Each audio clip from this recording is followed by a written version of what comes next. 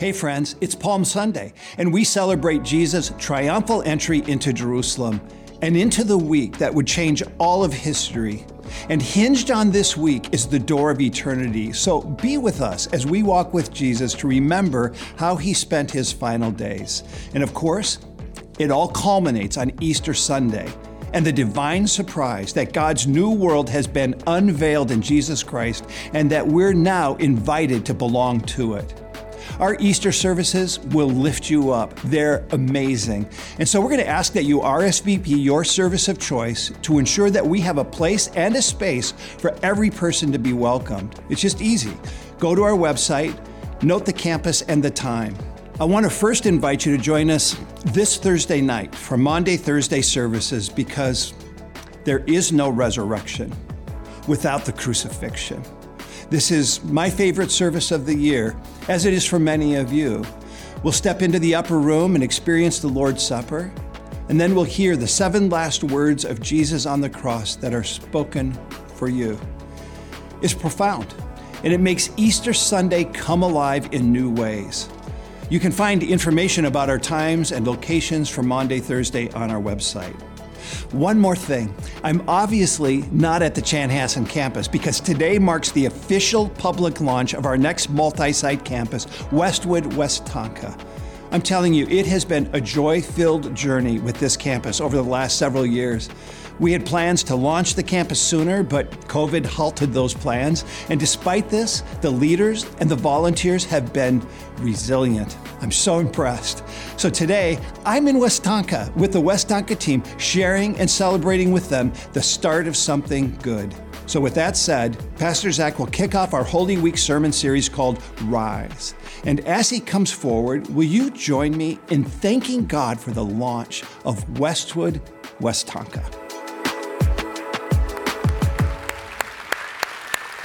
Man.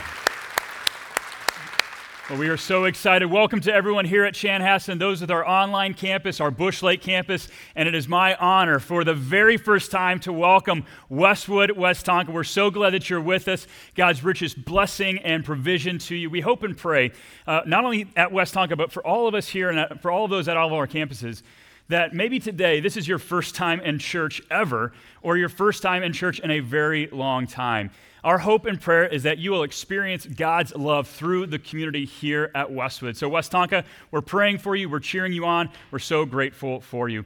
As Pastor Zach mentioned, my name is Zach, and I have the joy of serving here as the multi-site and micro-site pastor as well, the online campus. And we are kicking off our Holy Week with Palm Sunday. It's the day in which Jesus entered into Jerusalem, and he was met with just applause and palms, of course. And as we think about, as I reflect on Jesus' entrance and the grand entrance that he had, I was reminded of an entrance that happened in our own family just recently. Now, a little bit of context. For those of you who don't know, my wife Cassie and I, we have 3 kiddos. We've got Craig, who's 5, Zoe, who's 3, and Case, who is 6 months old. And I've just got to say, Case, he is just a bundle of joy. He's so much fun, our newborn is, but yet he's probably the most difficult to get down when it comes to sleeping. Okay, let me just give you an example. Here you can see a photo on the screens here. This is Case most of the time, right? Everyone, one big collective, aww, right? This is literally like within the last week. He's 6 months old. He's smiling. He's happy. He's so charming. But here's what he looks like at 2 a.m. Yeah. Those are real tears, y'all. Those are real tears. He's so upset. He's so frazzled in that. But we had one of these moments just a few weeks back, a few months ago, when it was in the dead of winter. Now, here's the thing. I am a heavy sleeper. Now, to say that is actually putting it lightly. I've been known to sleep through tornado sirens as a kid. All right, and so it was at like 2 a.m. that I woke up to Case screaming and belting it out at the top of his lungs. And I realized Cassie was already up, and she was already in there trying to soothe him. And I thought, you know what? I'm going to be a good husband. I'm going to try and help out. Yeah, you know where this is going, right?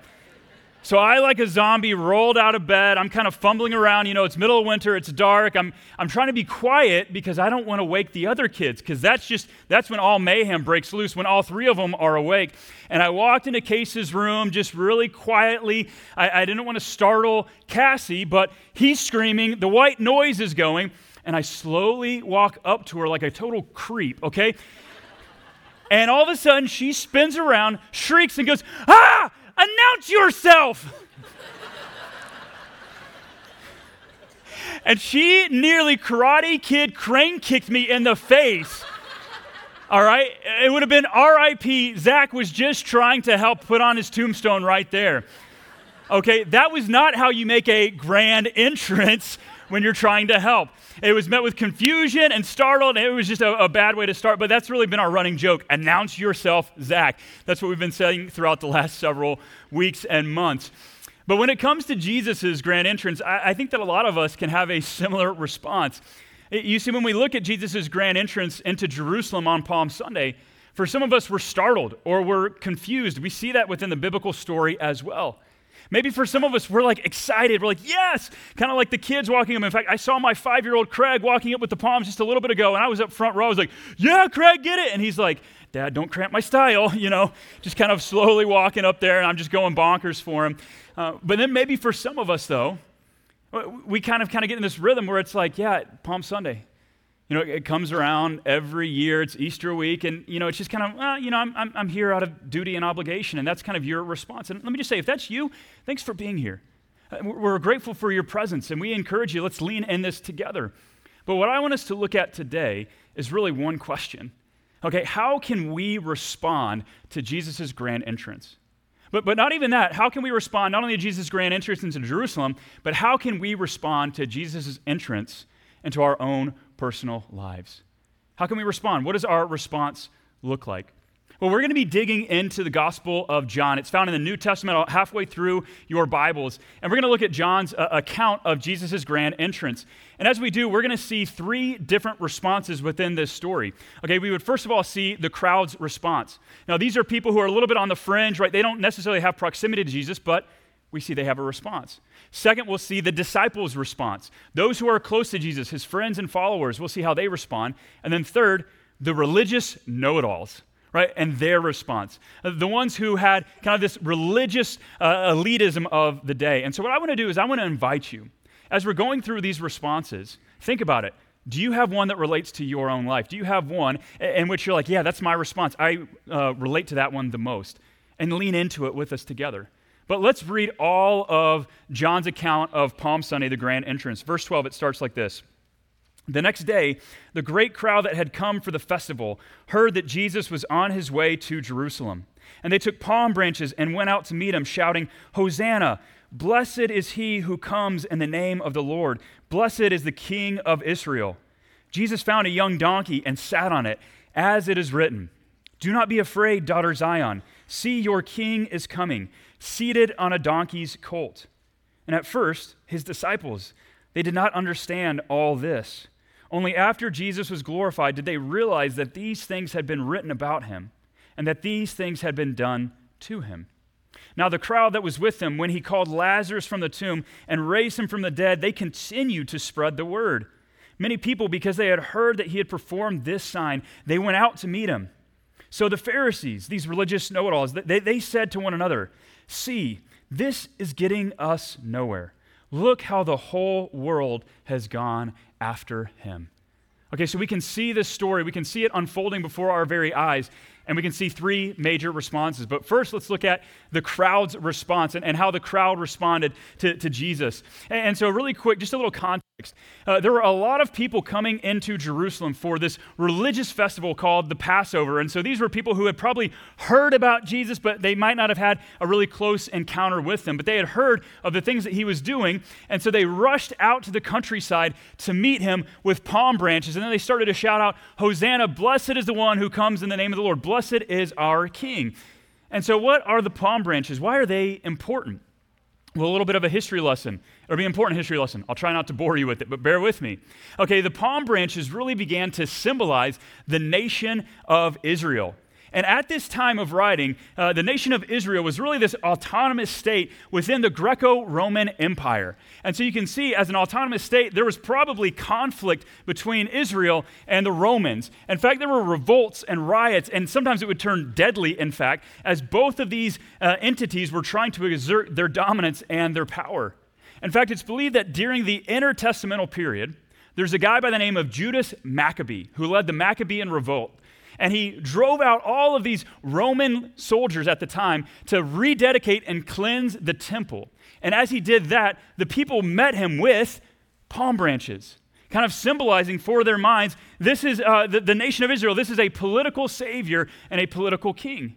And so you can begin to see that as they rush out to meet Jesus with the palm branches, they're thinking perhaps Jesus will be our political savior. Perhaps he'll be our king. And what's so amazing about it is that Jesus really meets their expectations, but then kind of tweaks it a little bit. Because what does Jesus do? Well, it says that he comes in on a young donkey. And it's not even his donkey, it's a borrowed donkey. And this is important because this was prophesied some 400 or 500 years prior from Zechariah, saying the humble king who's going to come in, the humble king is going to exert peace inside of the entire world. But I think about it, what was their expectation if we were to kind of see it today? Okay, they were probably thinking he's going to be a political savior, he's going to lead a revolt, and we're going to have kind of this nation back. They probably would have thought, if it was here and today, imagine that this political savior would have rolled into a capital city riding in a tank. But instead, Jesus is coming in with like an Uber. Okay, or maybe we can even push it further. He's coming in on one of those rented scooters, you know, those Birds or those Lime scooters, right? Could you imagine if he had like one of those bells, like bring, bring, like here he comes? Like, I would pay money to see Jesus coming in on a bird scooter, would you not?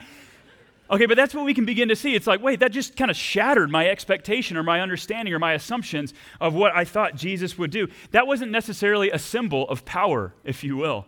And so here's what we could ultimately say about the crowd and their response to Jesus. We could say our false expectations of Jesus can hinder us from truly understanding Jesus. Okay, let me say that again. Our false expectations of Jesus can hinder us from truly understanding Jesus, who he is, and why he came on this earth. And so you think about the crowds, they really had this idea that he's going to be a political savior, and so they met him out there waving palm branches. But it's not only that, I think that this correlates to us as well, because our expectations of Jesus are really crafted through our own life experiences. And so we can really have this picture or this expectation or this assumption of Jesus in place, and that picture, if we're not careful, can actually impact how we live our lives, the actions that we perform, and our behaviors. In fact, I remember when I was in seminary, I had a professor who showed us these different cultural caricatures of Jesus. Okay, one of the pictures that he showed us was hippie Jesus, okay?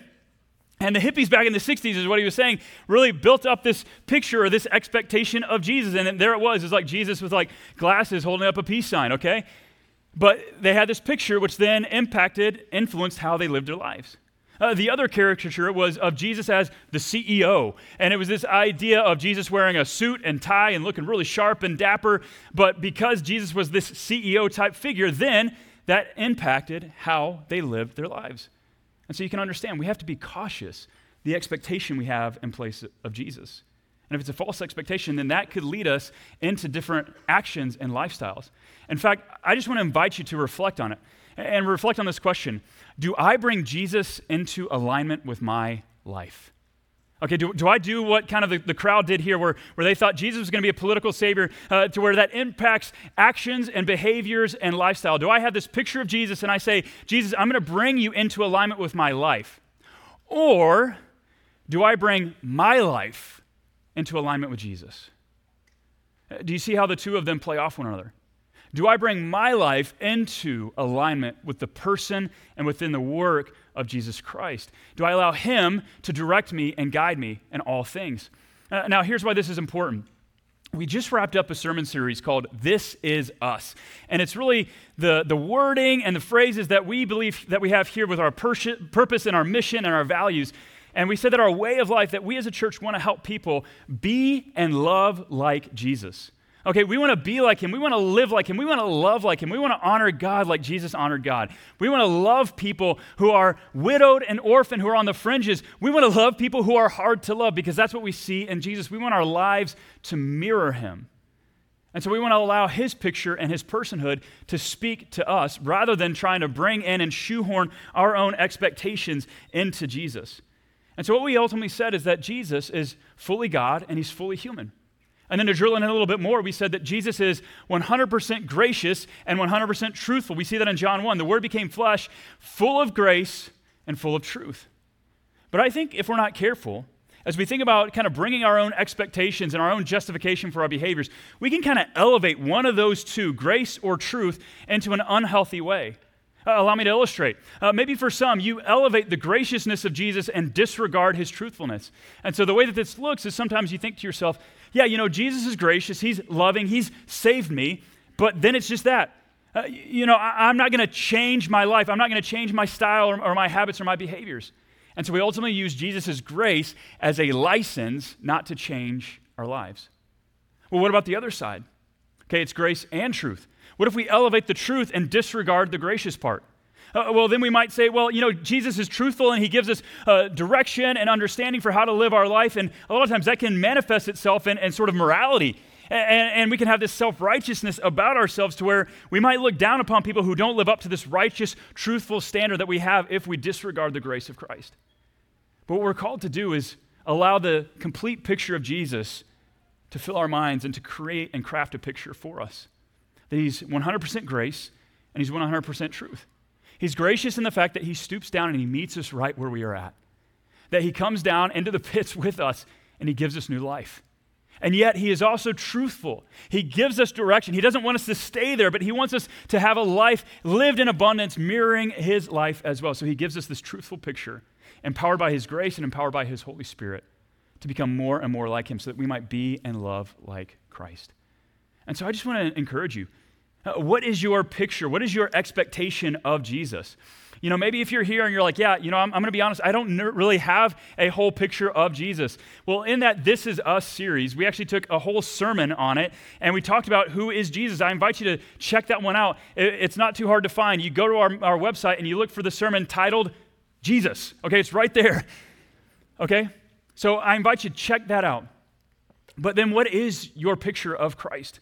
What is your false expectation or your truthful expectation? If you're sitting there and you're wrestling with it, then maybe this week, here's your invitation. Open up the book of John, the book that we're reading this morning.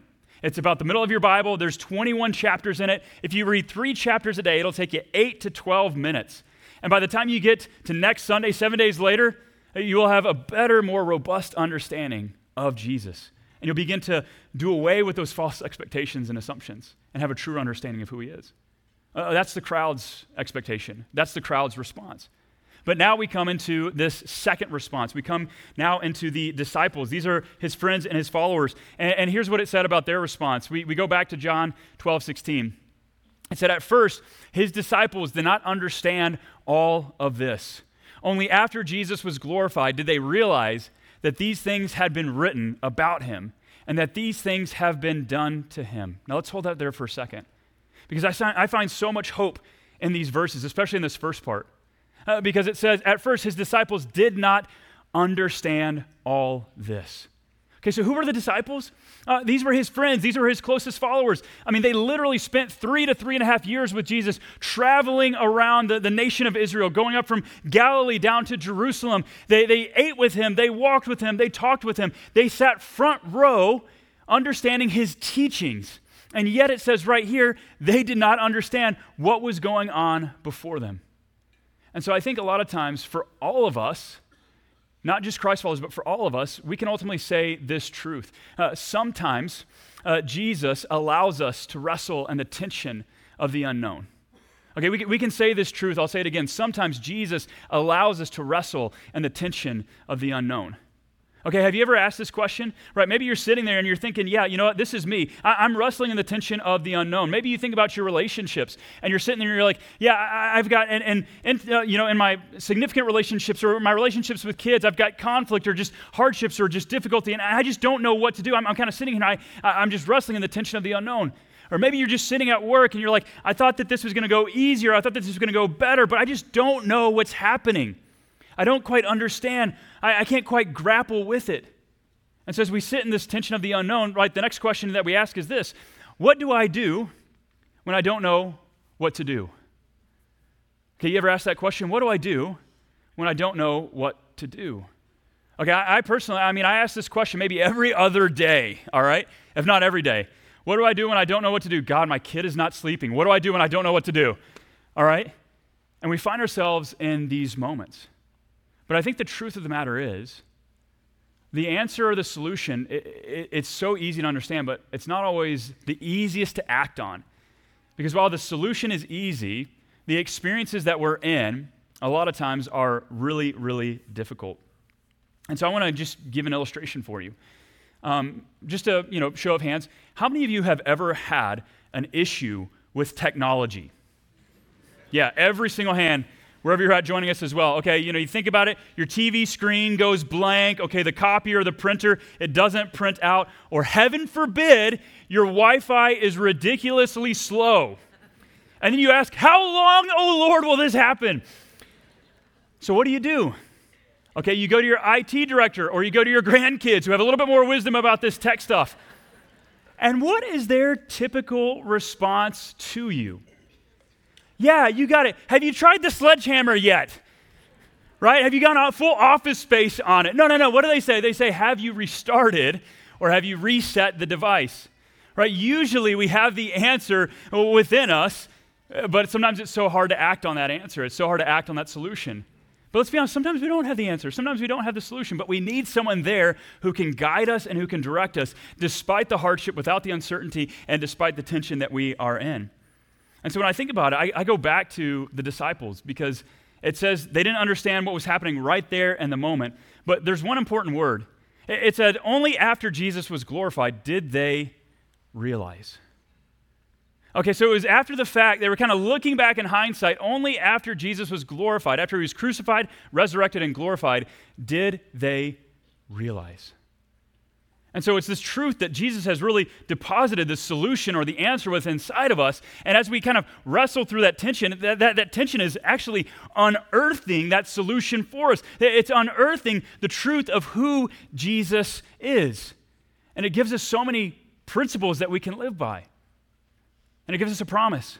In fact, if we were to go back to that idea that we had here, we said at the very beginning, we said sometimes Jesus allows us to wrestle in the tension of the unknown. Okay, sometimes he allows us to go through that, and that tension helps to unearth what's going on. But here's the promise. But he never abandons us in the process. Okay, sit on that truth, even just for a moment. We might be navigating a conflict, a tension, an unknown, but Jesus never abandons us in the process. The reality that the greatest present that we have right now in the present is his presence. So what do we do when we don't know what to do? We go back to the disciples. We realize his presence. And when I think about it, I think about how this story continued to unfold with his disciples. All right, he was there with them the rest of that week. He was there with them, continuing to teach and guide them. But then we see his crucifixion, and then he's laid in a tomb. But then after 40 days, after his crucifixion, for 40 days, he continued to spend time with them, dwell with them, abide with them, and teach them and direct them and give them wisdom and understanding for what was before them. And so maybe for some of you, you're sitting here and, if you're honest, because of experiences creating expectations for us, maybe some of you are sitting there like, yeah, I feel abandoned. I feel abandoned by Jesus. But here's the truth.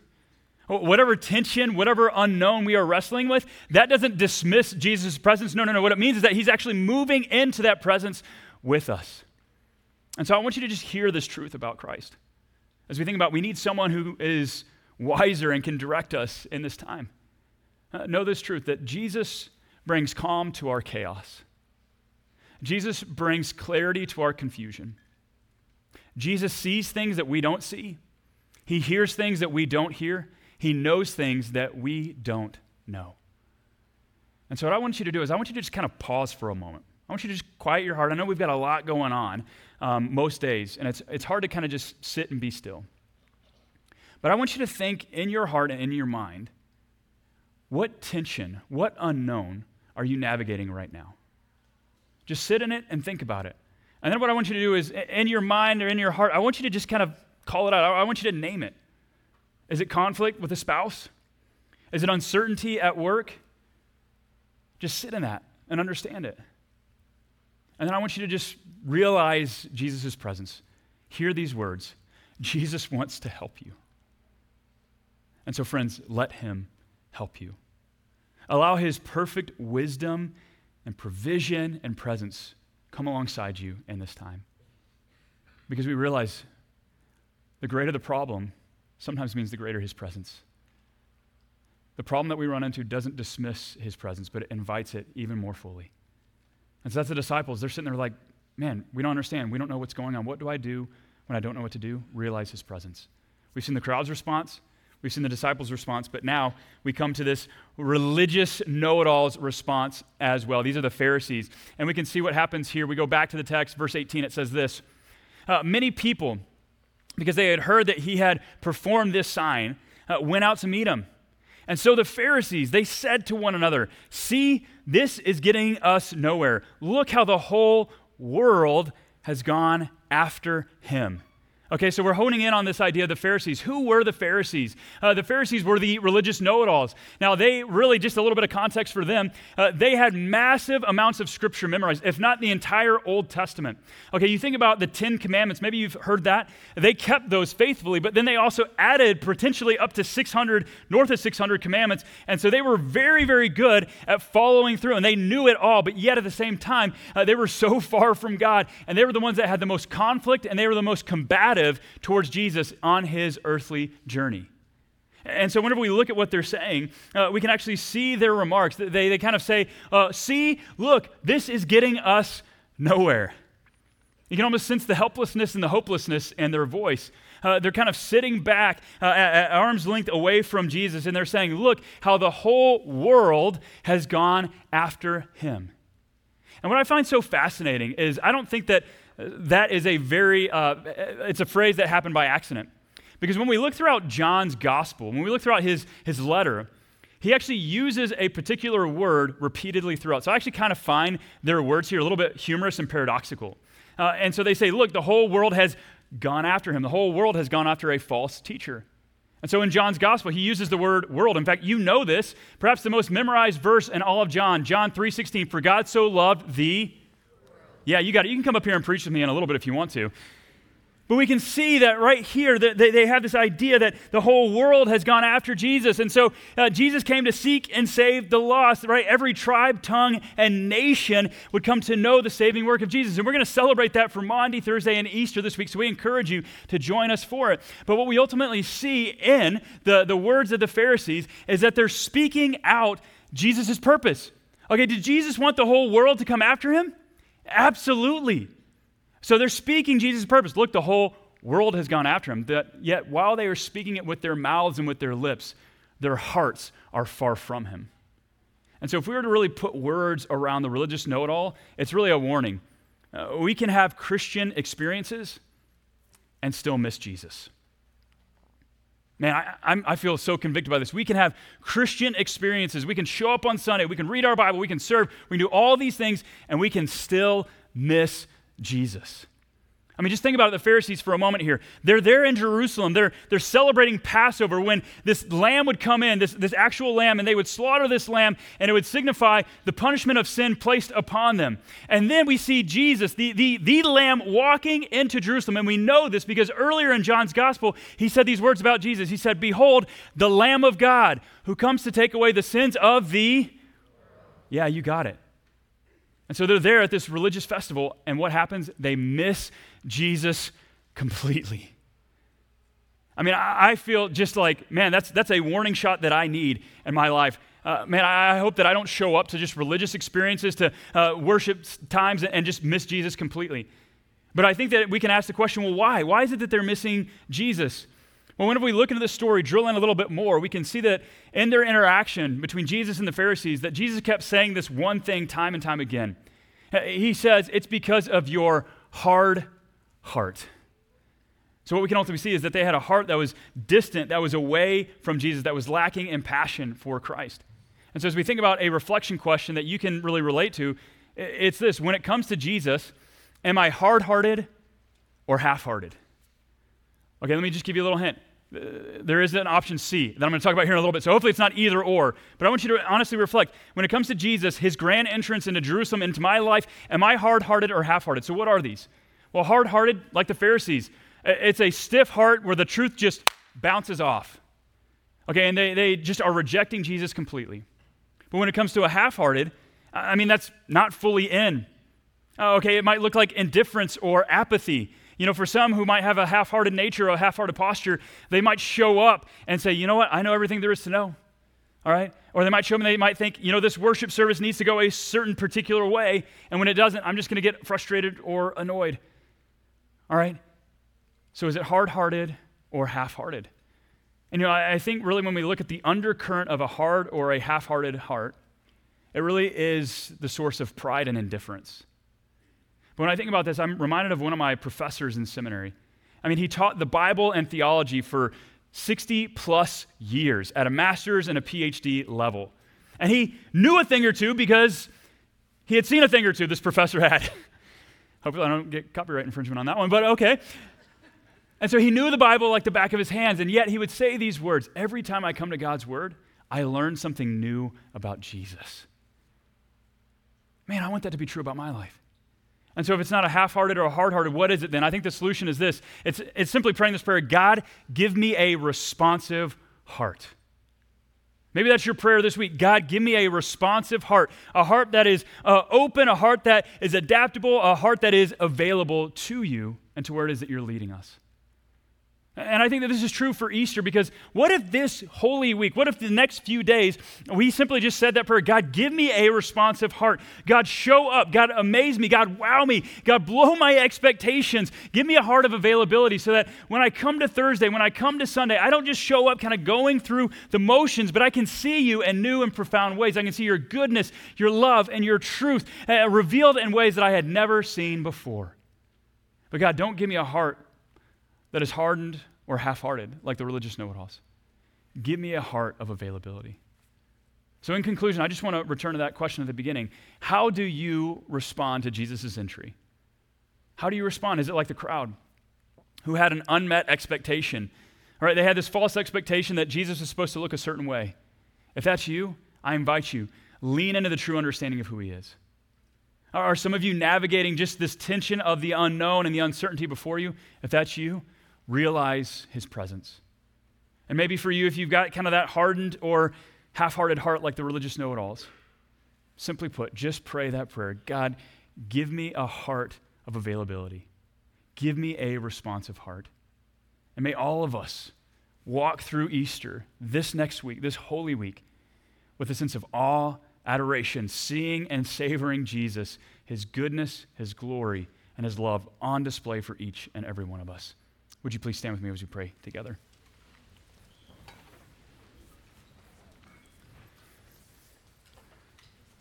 Gracious Father, we thank you and praise you that you sent your Son, Jesus, that the Word became flesh and dwelt among us, that you moved into our proximity, that no matter what it is that we're navigating, hardships, uncertainties, unknown, tension, conflict, that doesn't disregard your presence, but that gives us a heightened sense of your presence. So may our eyes be open to that. That whatever it is that we are navigating, wherever we might be, God, may we sense you in newer ways today, this week, this month, maybe even this season. And so, Lord, give us a heart of awe. Give us a heart to understand what it is that you're doing in our lives and in the world around us.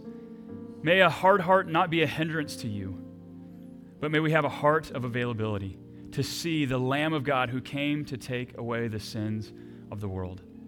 And so, Lord, we ask that you'll be honored, that you'll be praised in our lives, in our families, in our neighborhoods, in our work, in all spheres of influence for our good and ultimately for your glory. We pray this in the beautiful, matchless name of Jesus and by the power of the Spirit. And all God's people said, Amen. Amen.